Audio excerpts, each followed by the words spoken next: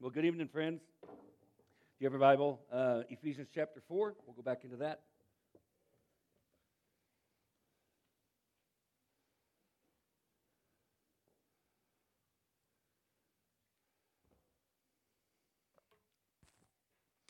All right, let's pray.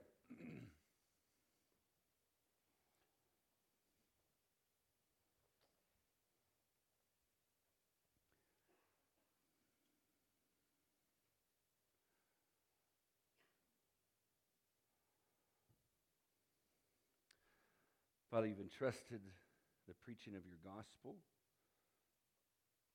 It's a gift of grace. And I pray that you would take this time and this effort, this feeble attempt on my part, to make much of the joy and the truth that's found in the gospel. And God, can we see salvation tonight? Would you draw people to Jesus and convict of sin that they might enter into life that you meant? Would you convict of sin and cause those who've made some type of decision for you in the past and maybe have wandered off to repent and to come home? And would you cause those of us who love you with everything that we know how to, would you cause the gospel to become anew to us again? That it would cause us to love you even more deeply than we already do. God, we want to see you do great things. We want to hear your truth. And so, God, I pray you would speak. Help us be teachable. God, we pray this in Jesus' name, and everyone who agrees says, amen. Ephesians chapter 4.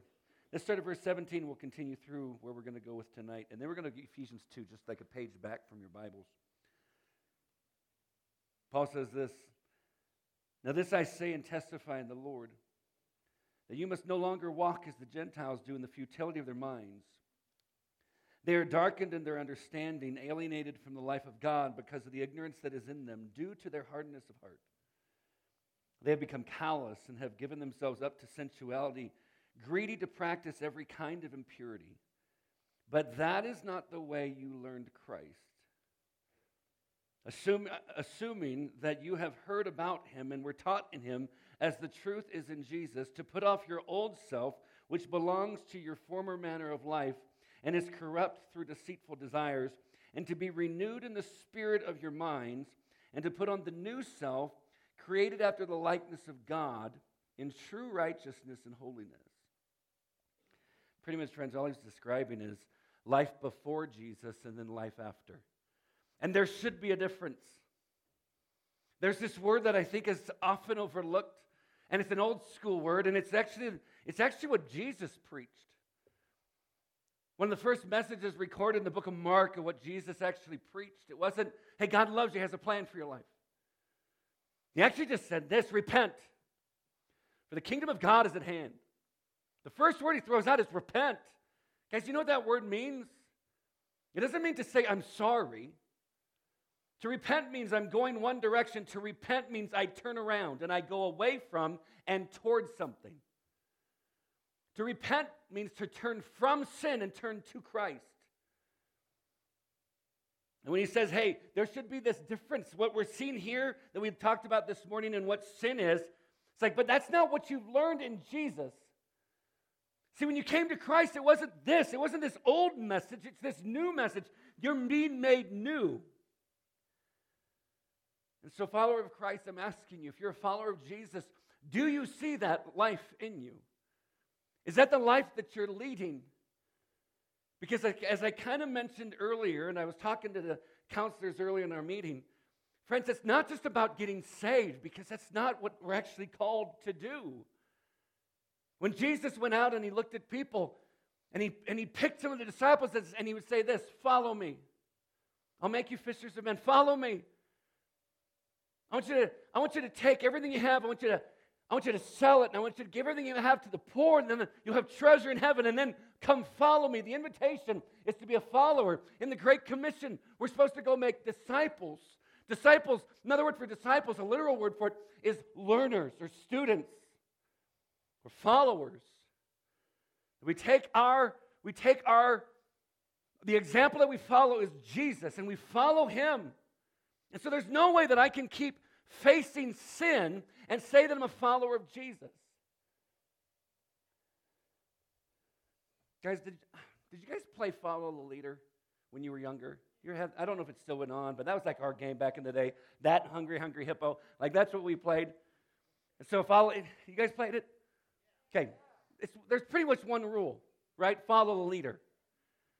And he's like, oh, whoa, we should try that. Is there an app? There's not an app for it. You have to get off the couch and go follow the leader.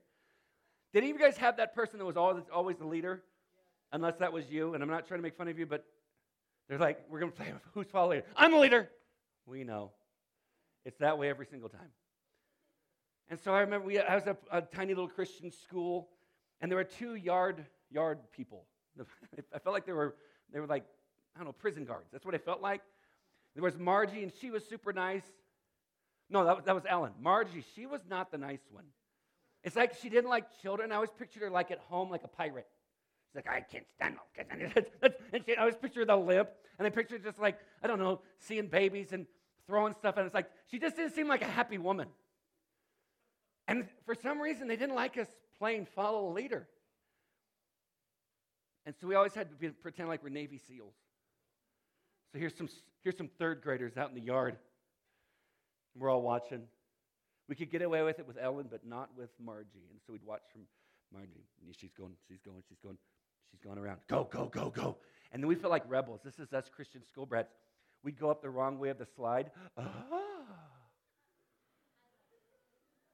But you got to get there before Margie comes out and you're dead. It was the same thing. Do this. I mean, it's the same thing. And it would last all of recess. Can you imagine as a third or fourth grader, it's like, hey, who wants to play follow leader? I'm leader, I know. And then I take a seat. I just sit down. Brian, you playing? Yeah, I'm playing. I'm playing in my mind. I'm undefeated in my mind. Like the things you do, I do better in my mind. I'm not going to actually do the things and follow. I'm not going to do the rules. I'm not going to follow the leader. But in my mind, I am.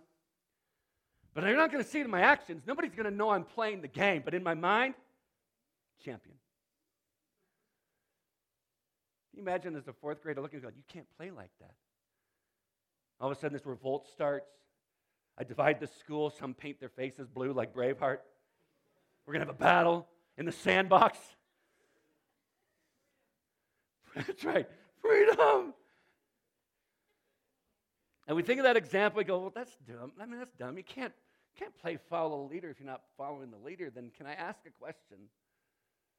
For those of you who say that you're following the leader, but you're not following Jesus, how's it any different? I follow Jesus in my mind. But is that really what he invited us to? Oh, Brian, don't get all judgmental. I'm not. I'm just asking. He said, maybe, Brian, I'm a Christian. I'm just not practicing. But that's like me saying I'm married. I'm just not practicing. There's no difference. It's not on one minute and off the next moment so I can have what it is that I actually want. Friends, when we recognize the value of the one who invited us to know him, to follow him, not just to know about him, the value of God who invites us into relationship with himself, knowing that we have nothing that we can offer to him of goodness in and of ourselves because we are sinful to the core. And while we were still enemies, Christ came and died for us. He paid the price. That when he calls us to follow, we recognize the value of the one who called me. This is my predicament. I'm toast. I'm dead in sin. I can't save myself, yet you want me. And to hear God say, I want every part of you. And I love you enough to not leave you the same. I want to make you look as much like my son as possible. Then we say, yeah, I'll follow, and I'll repent from sin and turn to follow Jesus. Why? Because he's worth it. He's worth it. Go back a page to Ephesians chapter 2. Ephesians chapter 2, starting verse 1. And you were dead in the trespasses and sins in which you once walked, following the course of this world, following the prince of the power of the air, the spirit that is now at work in the sons of disobedience. Friends, for those of you that you're not a follower of Jesus, please understand this comes from a heart of love, But I feel like a lot of times one of the things that holds people back from wanting to follow Jesus is, I don't want to be bound. I don't want to do it. I don't want to do what this God says. I want to be free. But when we look into the pages of the scriptures, it's not that you're free. You're just in bondage and you think that you're free. Guys, you're not free. You're just following what everybody else is doing. And so it's not freedom. He goes on, listen to verse 3. Among whom we all once lived in the passions of our flesh, carrying out the desires of the body and the mind. And we're by nature children of wrath like the rest of mankind. Isn't that a great verse? Guys, I just want to leave you with that. God bless you. Have a great night. By nature, we're children of wrath. Whose wrath? God's wrath. You say, I don't like that part of God. I think we do if we think through it. Guys, do you realize that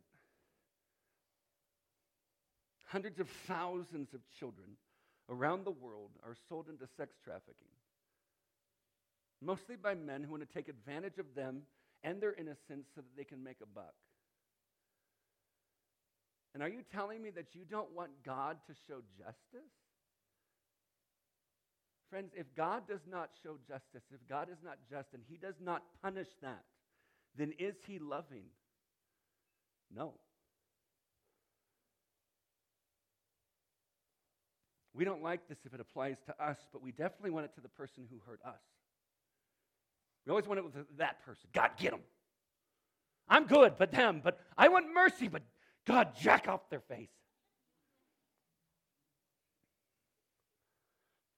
Guys, this verse still makes the gospel so beautiful. So let me read it again. And we're by nature children of wrath like the rest of mankind. And then the first two words of verse 4, but God. Guys, you know how often that phrase, but God, is brought up in the scriptures, and how it always shows God intervening and doing something because of what's going on, the present situation, but God. What seems impossible, but God. Friends, this is the beauty of the gospel. There's so much power in it. Yes, God is love and grace and mercy and joy, all those things, but God is powerful. And the fact that he did this for us, not because he needs us. And maybe for some, you sit there and go, wait, what do you mean he doesn't need us? My mama always said that he needed me. Mama was wrong. Because Father, Son, and Holy Spirit have always been completely content in and of itself, in and of themselves. The Trinity, Father, Son, Holy Spirit, fully God, and yet separate but one. You sit there and go, that doesn't make any sense. I know. Doesn't that make God worshipful? Guys, if he made sense to us, why would we give up our lives for him?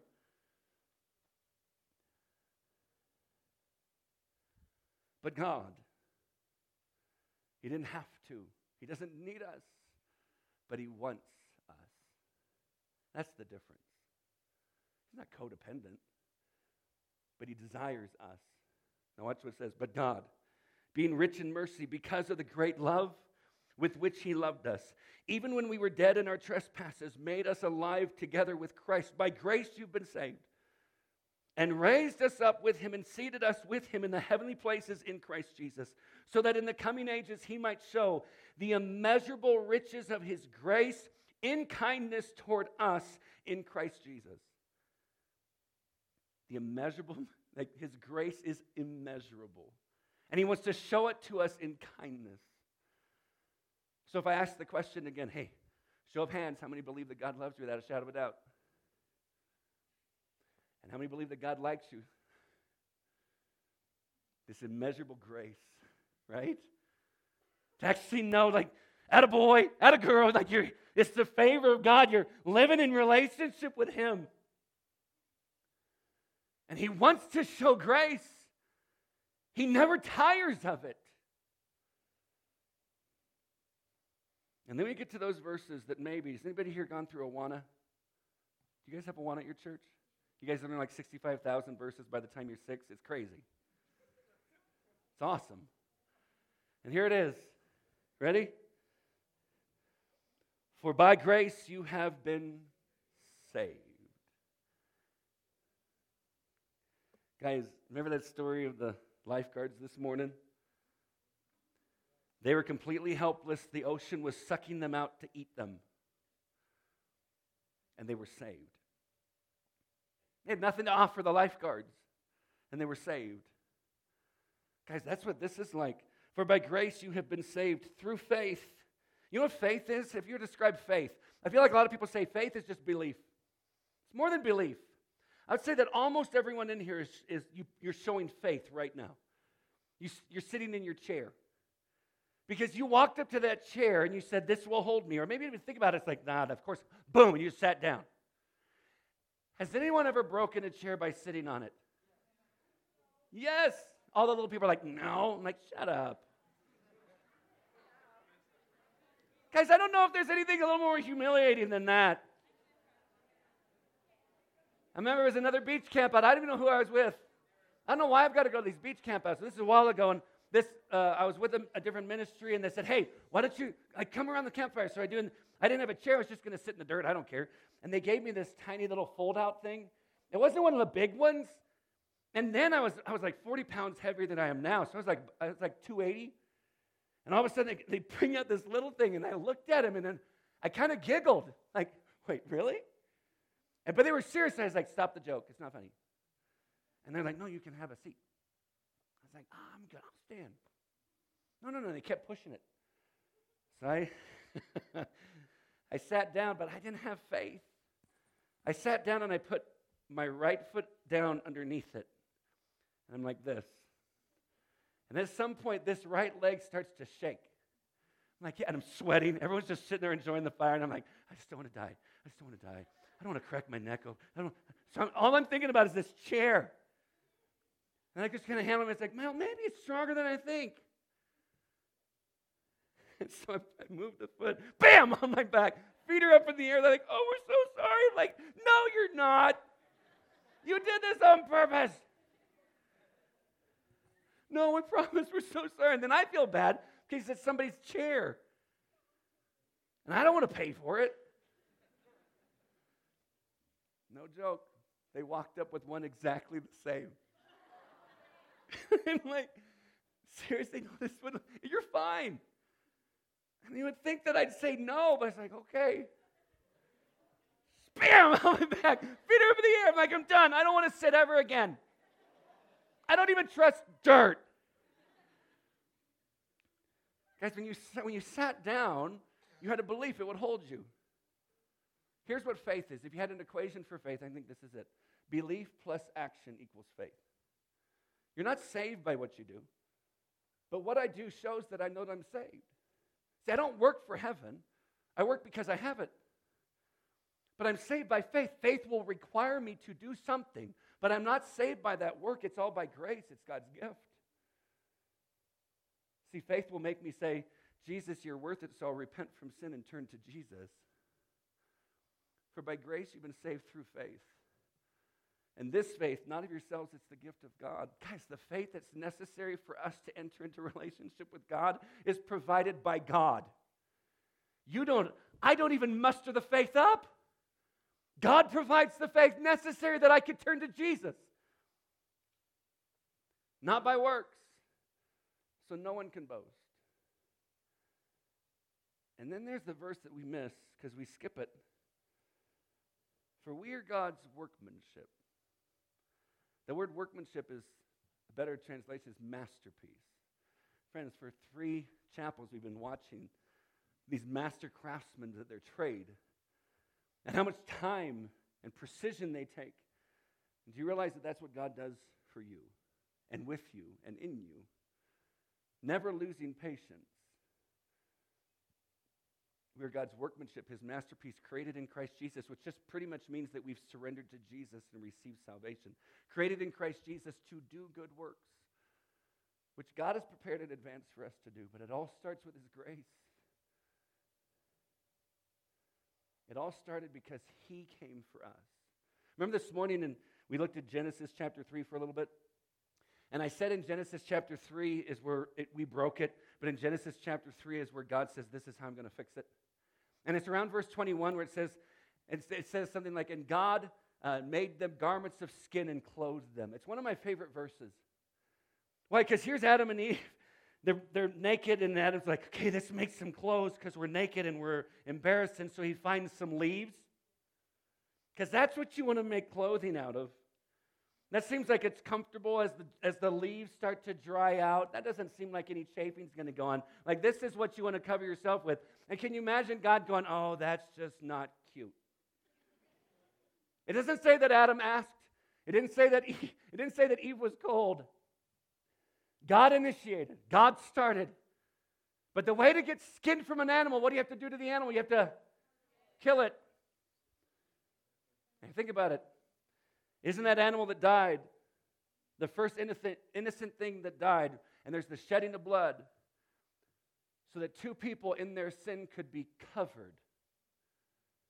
And don't you see in Genesis chapter 3, verse 21, the story of Jesus and what he would come to do?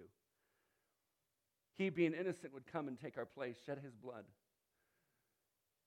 Guys, when Jesus was in the garden, he's in there, and three of his disciples especially with him, and he said, just stay here and pray. Keep watch and pray. The Bible says that he goes about a stone's throw away, and he collapses to the ground. And part of what he prays is this: Father, take your cup, or take this cup from me, but not my will, your will be done. Take this cup. When he says this cup, what's he talking about? In the Old Testament, there was this picture, the cup, as being the wrath of God. And so what he's saying is, Father, take your wrath from me, but not my will, your will be done. This is pretty much what he's saying. Father, I don't want to do it. I don't want to go through it. But not my will, your will be done. The Bible says he came back and his disciples were sleeping. He had just asked them to pray. And I used to judge him for it. But have you ever tried to pray when you're tired? Like it's late and you're like, I'm going to pray because I'm going to be like a really spiritual person. And they always stay up all night. I'm going to do it for 7 minutes. And so then you make the mistake when it's cold to get into bed. And you pull up the down comforter and you're like, yeah, this is it. But you're still trying to find the spot, so you do the wiggle. You know the wiggle? You're like, where is it? Boop, there it is. And then you pray, oh, Jesus, I just want to thank you. Gone. And about 12 and a half hours later, you wake up, goes, amen. I found the rest of the Lord. I used to judge them, and I'm like, no, I get it now. But he looks and he says, guys, I know the flesh is weak, but the spirit is willing. You've got to pray. And there's something different about Jesus' countenance that night. The Bible says he goes away again, and he begins to pray. He prays the same thing. He comes back, and they're sleeping. He goes back, and he begins to pray. But friends, that's not the only thing he prayed. If you want to read what Jesus prayed in the garden, read John 17. And in John 17, there's this part in his prayer around verse 23-ish, give or take 23 or 24, I think.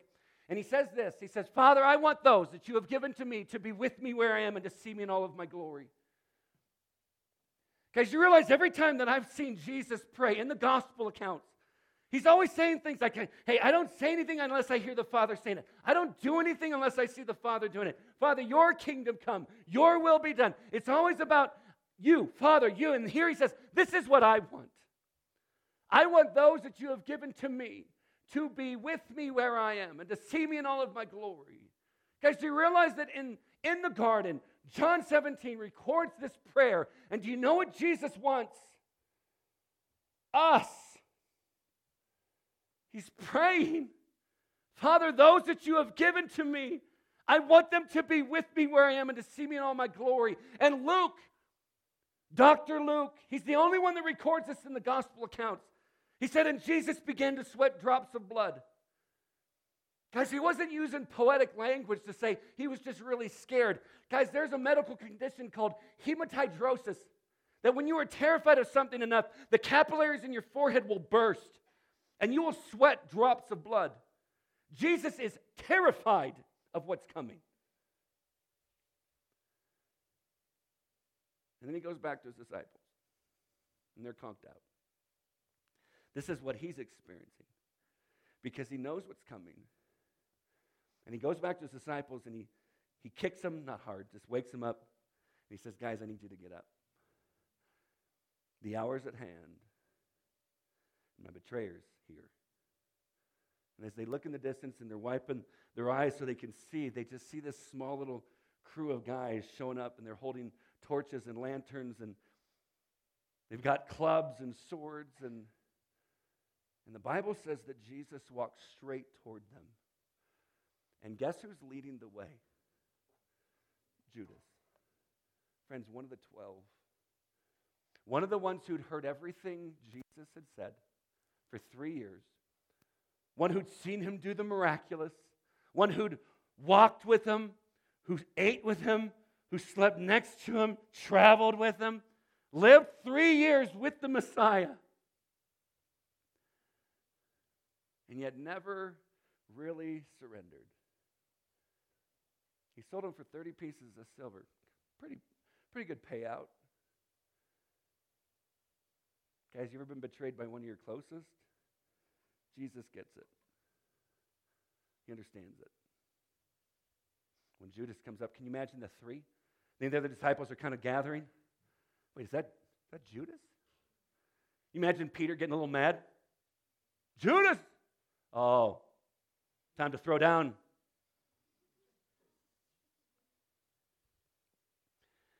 And Judas came up because he gave them a sign. He gave all the guards a sign. Hey, the one that I kiss on the cheek, that's the one. And when he came up, do you know what Jesus called him? Friend. He kissed him. It's almost like, friend, you betray me with a kiss, the sign of friendship? Imagine the disciples are freaking out because it's getting tense. All of a sudden, the guards move forward and they grab hold of Jesus. And the Bible says that one of the disciples pulled out a sword and hacked off a dude's ear. Just took it right off, lopped that sucker off. You know who it was? Good old Peter. Good old Simon Peter. He got the dude's ear. And here's the thing, it's Malchus, right? Here's the thing, either he's an incredible swordsman. He's just sitting there going, Sada. Who's next? Or he's saying, ah! And maybe that's why Jesus said, oh, Peter, put it away. Put it away. That's embarrassing. And the Bible said that Jesus walked over to the ear and picked it up. Here's the thing. Isn't it weird when it's attached to your head? That's fine. It's been off his head for, I don't know, maybe a minute. We're like, picks it up and heals Malchus. Don't you think at some point everyone's sitting there going, we're done. Let's leave him alone. Guys, here's the thing. They still arrest him. And all of his disciples, just like he said, took off. He's betrayed by the one, he's deserted by the rest. And they take him to the courtyard of the high priest's house for a fake trial in the middle of the night, which is illegal. It was illegal according to their law. They couldn't do that, but they did it. They justified it. And along the way, and even while they were there, they'd take Jesus and they'd be slapping him and punch him in the face. And John was able to get Peter into the courtyard. And he's warming himself by the fire, and a little servant girl walks up and says, you were with them. He said, no, I don't know the man. No, I saw you. I don't know him. Another person comes up and says, I know you were with him. We saw him, and your accent gives you away. And here's Simon, who just hours before said, you know what? Even if all of these other ones deny you and desert you, I never will. Like if everyone takes off, I'm going with you. I'll even die for you. Isn't it amazing? The same guy who said I would die for you couldn't even stay awake for him. And the same guy that said I would die for you in this third time called down curses from heaven saying, I don't know the man. And Jesus said, he looked at Peter before it happened and says, you're going to be the worst one. You're going to deny even knowing me 3 times before the rooster crows. And right when Peter denied him the third time, the rooster crowed. The Bible says that Jesus looked straight into the eyes of Peter. It says that Peter ran away and he wept bitterly. And we don't see him mentioned again until we get later on after the resurrection. Can you imagine the shame that he was experiencing? So finally, the high priest, after getting all these fake witnesses and their stories aren't going together, he says, "Are you the Messiah? Just tell us." And paraphrase, Jesus pretty much says, "It's as you say, and from this moment on, you're going to see the Son of Man coming with the clouds." He said, "Well, he didn't say anything about God." Guys, in the book of Daniel, what Jesus quoted when he says the Son of Man, that's a title for God. He says the Son of Man's coming with the clouds, and the high priest tears his robe. He says, "We have nothing else. Let's vote." And they all vote to kill him. Blasphemy. But they can't do it, so they got to go to Pilate, the governor. So they take him, they bring him before Pilate. They say, "This is what he's done." And Pilate's listening to him. He's like, "Okay, let me hear you." And he's having a conversation with Jesus, and yet Jesus isn't saying anything. And Pilate says something like this: "Do you not know that I have the authority to release you?" And Jesus, this is my understanding, this is my paraphrase of it. Jesus looks at him and says, "Oh, Pilate, you're JV. Welcome to varsity. Like, you got no play here. You got no play." This was put in place before the foundation of the world. Guys, in Ephesians chapter 1, around verse 4, it says that you were chosen in him before the foundation of the world. Before God said, "Let there be light," the plan of salvation was already in place. And it was declared in Genesis chapter 3 that this is what had to happen. It wasn't that Pilate had the authority to do anything. This was all under the sovereign command and rule of God, who desired us. It says from that moment on, Pilate tried to get him released. So he brings him back before the religious leaders. He says he hasn't done anything wrong, so I'll just have him flogged and then he can go. Guys, this is what flogging is. So they would take Jesus and there would be this vertical beam. They would strip him naked. They would take leather straps around his wrist and tie it to a high part of the beam so that his back is completely exposed. And you have two Roman guards, one on each side, each of them having what's called the cat o' nine tails. Cat o' nine tails, picture a stick with leather strips coming, tied at one end and coming at the end. And at the end of the leather strips are pieces of glass and razor and bone and sharp rock. It becomes a claw. 39 times they would bring that across the back, from the neck down to the calves of Jesus. And friends, they were unbelievably accurate and good at what they did. That when it lands across the back of a person, they would then change the angle and they would pull. So that as the claw dug into the flesh, it would then tear open the back. So from neck to calf, here's Jesus, the Creator. Jesus, the Messiah. 39 lashes, can you imagine? Is that why he sweat drops of blood? Partly, but not ultimately. Guys, picture blood just pouring out of his body. And then as he's loosened and he hits can you imagine him collapsing? The Roman guards come and pick him up, and they find this purple robe, and they put it on him to mock him. And then they find these thorns, and they make this makeshift crown. The Bible says they placed it on his head, and to make sure that it stayed there, they took a rod and they smashed it into his skull. And then they would blindfold him and beat him and smack him with a rod and say, "I'll prophesy who hit you." The book of Isaiah wrote, he was so badly marred beyond any human resemblance. And then as Jesus is standing there, 500 to 600 Roman guards mock him. "Oh, hail, King of the Jews. Oh, hail, King of the Jews." And Jesus said nothing. They bring him back before Pilate. And he's trying to get him released. And he goes, "Okay, it's always during this time I release one person." So you have Jesus or Barabbas. Jesus or the murderer.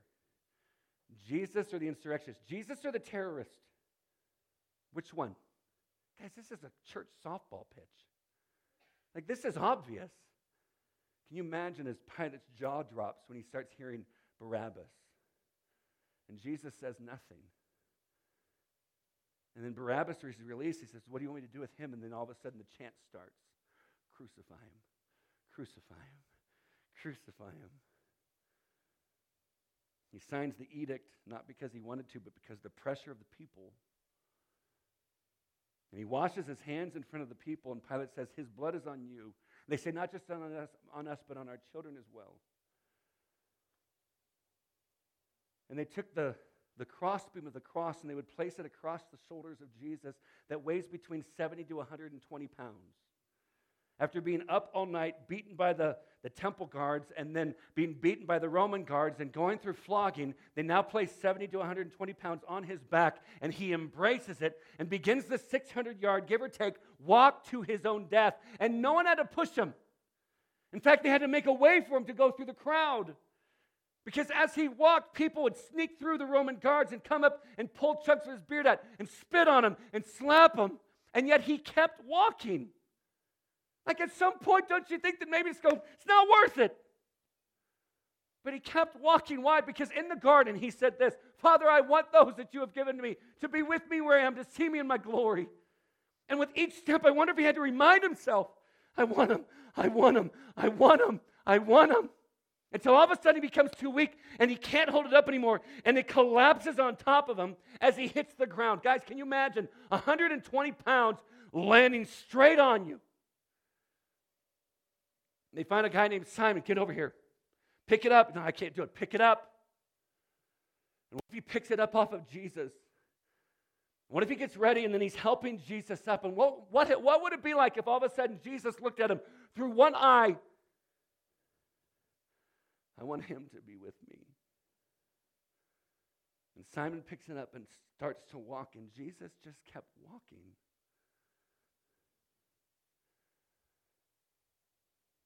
All this why?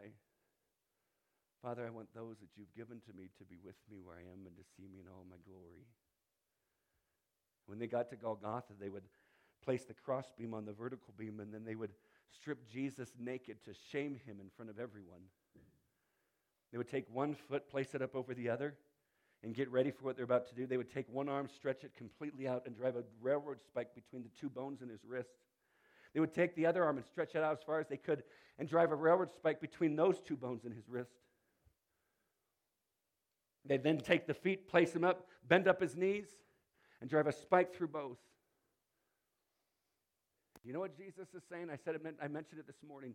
As they are doing this, I know that when we read the scriptures, it looks like he only said it one time, but the way that it's worded in the original language means that Jesus kept saying this over and over while they're attaching him to the cross. He's saying, Father, Father, forgive them. Forgive them. They don't know. They don't know what they're doing. Forgive them. And can you imagine as he's hoisted up and gravity starts to pull down on his body, the God who created gravity became too weak for it. And as they place the vertical beam in its spot, because of how he's attached to the cross, gravity would pull down on his body until his shoulders would dislocate, his elbows would dislocate. And he'd be left there. And friends, you didn't die on a cross because you bled too much. You died because you couldn't breathe. From this position as he's hanging, he can inhale, but he can't exhale. So in order to breathe out, in order to exhale, he has to push up on the spike in his foot and pull up on the ones in his wrists. You don't have these long breaths. They'd be these shallow ones. Like, for 6 hours. At noon, the sky went dark like midnight. So for all this that Jesus experiences, this is why I think the ultimate reason behind why it is that he sweat drops of blood. No. I think it was this next part. Because from the cross, as it went dark like midnight, Jesus said these words. He said, Eloi, Eloi, lama sabachthani. He said, my God, why have you forsaken me? Guys, every other time I see Jesus pray to the Father, you know what he calls him? Father. Except here. And the Aramaic word for father would be Abba. You guys ever heard of that word, Abba? You know what Abba means? It means father. No. It means something much more personal. It means papa or dada. It's what a 1-year-old calls dad for the first time. That's the intimacy that we are given because of Jesus, and that's what Jesus would cry out when he normally prayed. But in this moment, he cries out, my God, why have you forsaken me? Guys, it's my conviction that in this moment, that Jesus became what's called in the Bible the propitiation. The word propitiation means that he became the new target of the full and complete wrath of God. That's what we deserve. We deserve the full and complete wrath of God. Jesus became the new target of it. That I'm convinced on the cross in that moment, he experienced it all. My God, why have you forsaken me? Jesus was forsaken by God so that we wouldn't have to be.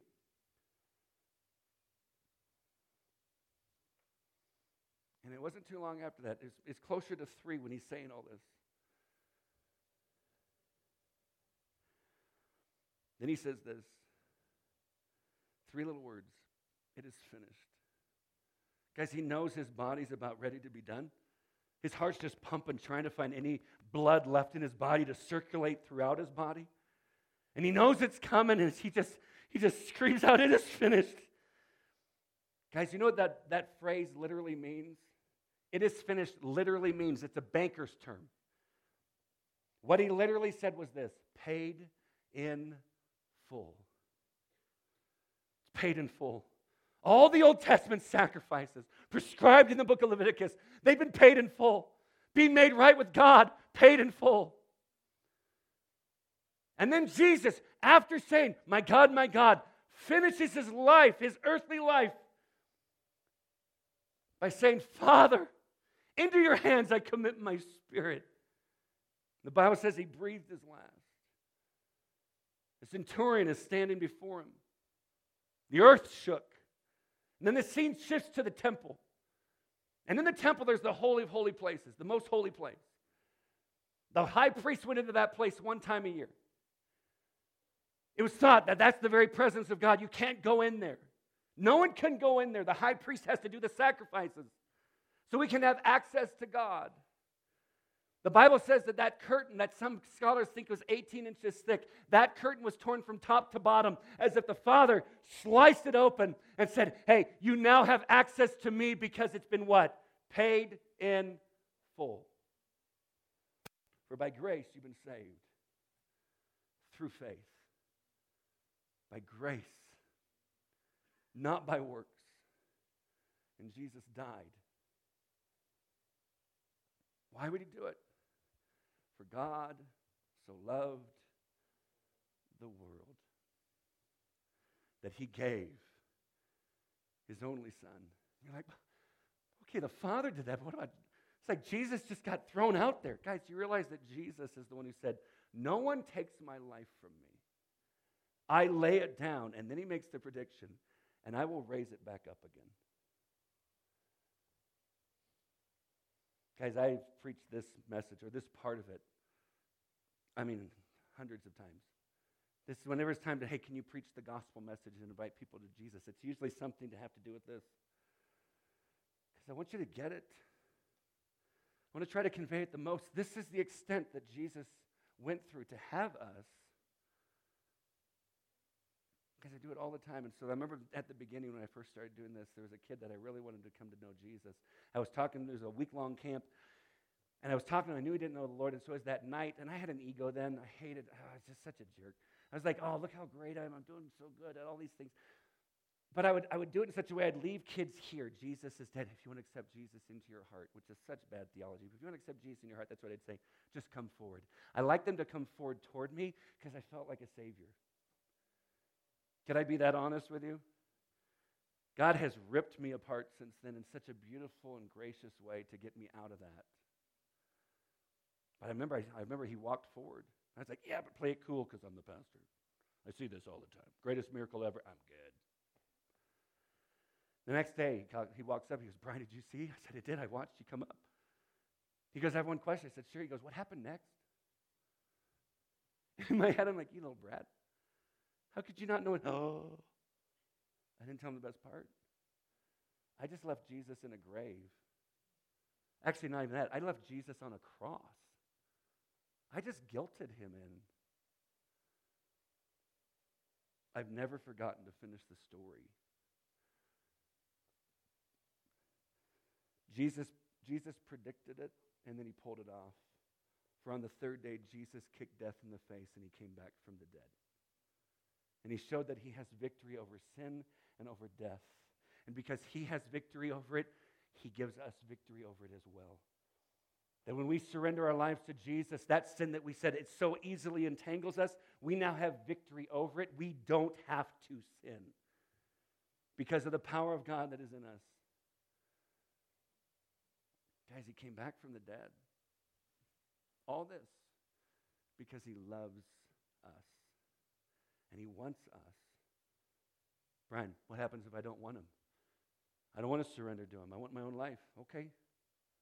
I couldn't force you if I wanted to. But all I can do is lovingly tell you the truth. That before Christ, we are by nature objects of God's wrath. That you will have to stand before God one day and answer for yourself when he asks you the question, what did you do with my son? Because that is the only question that matters. Oh, he's just trying to scare us into it. I'm just telling you what the Bible says, so maybe the Bible's trying to scare you into it. Maybe God loved you that much that he would go through anything for you to get you back. Before I ask for those of you who want to surrender to Jesus, I was speaking at the lake so many years ago, and I finished the message, and a kid came walking up. And I usually, when I invite people to stand, and I usually just go sit in the back and watch. I just sit back there. I don't usually sit up here, and so I actually came down, and I was talking to one of the lead counselors, and sat down for a second talking about something, and a 15-year-old guy comes walking up. He said, Brian, can I talk to you for a second? He's starting to cry. It's cry night. I was like, sure. And he's like, I just don't feel worthy. And I looked at him, and I was like, how do I say this? I was like, you're not. And he had his head down, and when I said you're not, he goes, he's like, what? I said, you're not.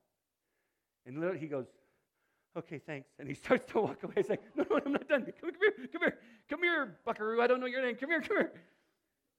And I said, dude, you're not worth it. You're not worthy. Wait. Hold on. I mixed that up for just a second. Hold on. Hold on. I said, dude, you're not worthy. Neither am I. But Jesus on the cross is declaring to you that he thought you were worth it. We're not worthy, but he declared and screamed it out, you're worth it. Friends, you're not worthy. I'm not worthy of this. But I think that what Jesus went through is his way of saying you're worth it. He did all of that for you. Friends, what else could he do to prove to you that he loves you and that he wants you? So here's what's going to happen. We're going to go back into a time of worship. But before that, I'm going to give you an opportunity that maybe for some of you, you've made a decision for Christ. You want to follow Jesus and receive salvation. But you've already done it.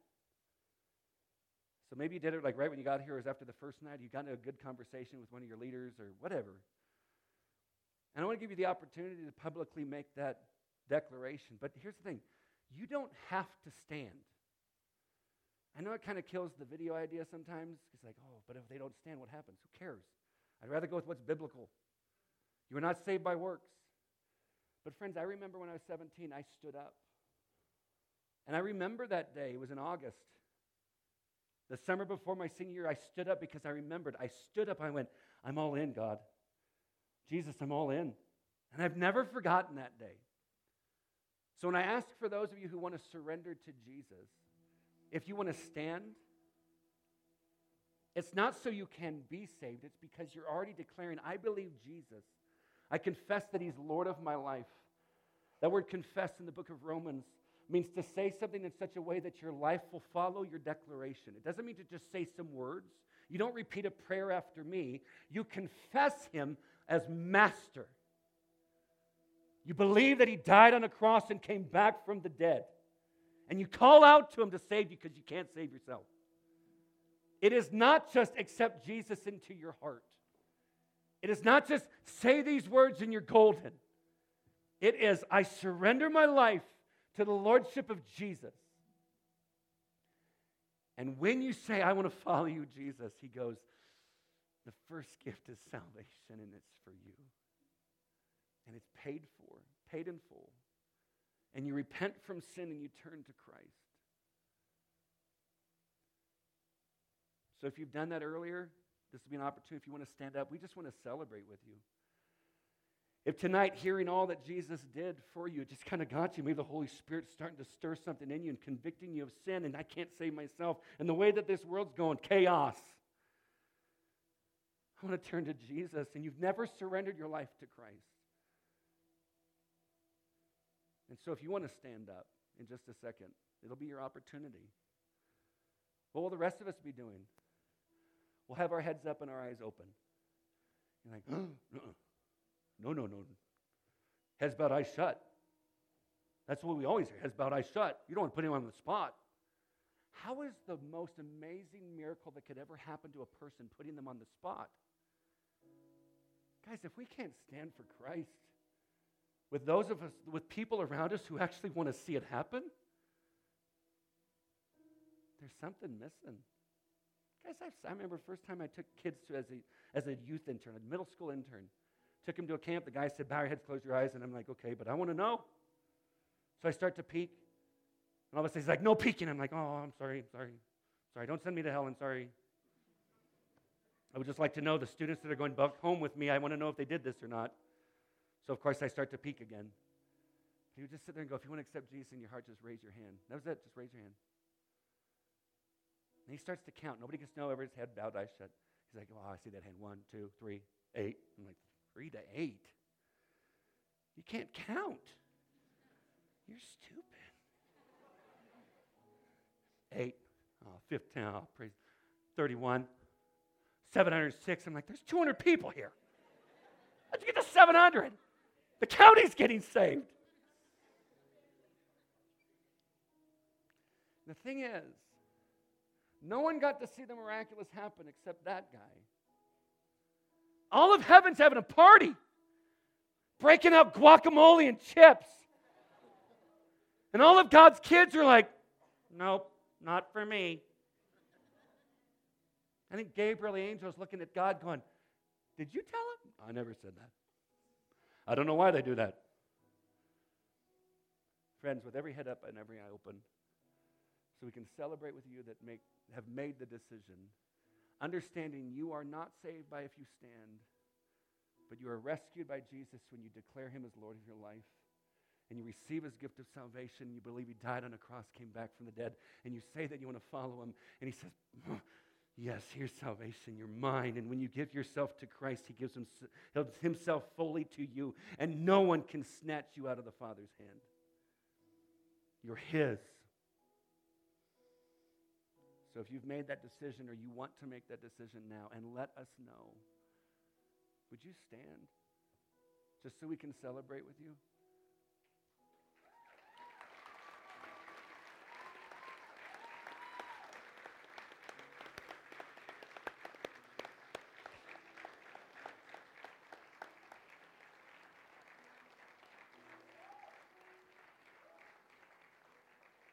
Just stay there. Don't sit down yet. For those of you who are standing, I just want to ask you a couple questions. And if you didn't stand, it's like, Brian, I just can't. It's okay. There's no shame in this. It's called grace.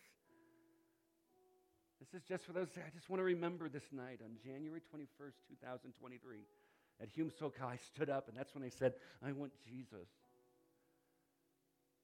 But by standing, or for those that are making the decision to follow the Lord, are you saying that you are confessing that Jesus is master of your life? And by standing, are you saying that you believe that he died on the cross, came back from the dead? Then welcome to the family.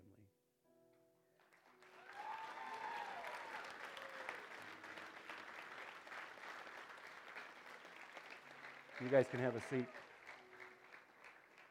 And maybe for others of you, you've proclaimed Christ at some point, but you actually look like you belong to hell more than to heaven. And you need to come back. You need to come back to Jesus and stop using the name of Jesus when you're not really following. And it's time to come home. Oh, Brian, that's kind of blunt. I know.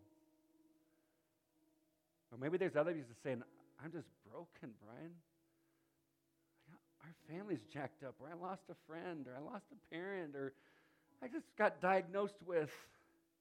Like, I don't know what to do. I'm broken, and so I need God to do.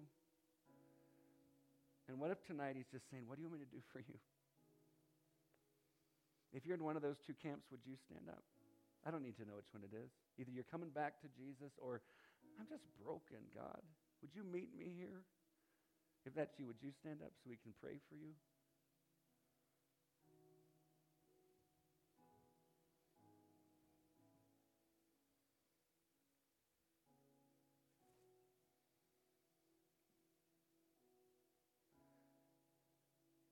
Thank you. Just stay there. I'm going to pray us out. We're going to go back into a song. And then you'll be told what to do after that. But praise God, what he's doing and what he's done. Let's pray. Father, for those who gave themselves to you, repented from sin and turned to Jesus to follow, God, thank you. God, you know their hearts. God, for those who said, I got to come home, I've been wandering. It's time to come back. Thank you, God. God, for those who are broken, they're just standing saying, God, would you meet me? I thank you that you will. Jesus, I thank you that you tell us, blessed are those who mourn, for they will be comforted. I thank you that you will help us. You will uphold us with your righteous right hand. And now, God, as we sing this song, as we close our time, and all that has happened, and all that you'll continue to do, God, to you be all the praise, all the glory, and all the honor, for you alone are worthy. And we pray this in Jesus' name. And everyone who agrees says, amen. Love you all more than you know.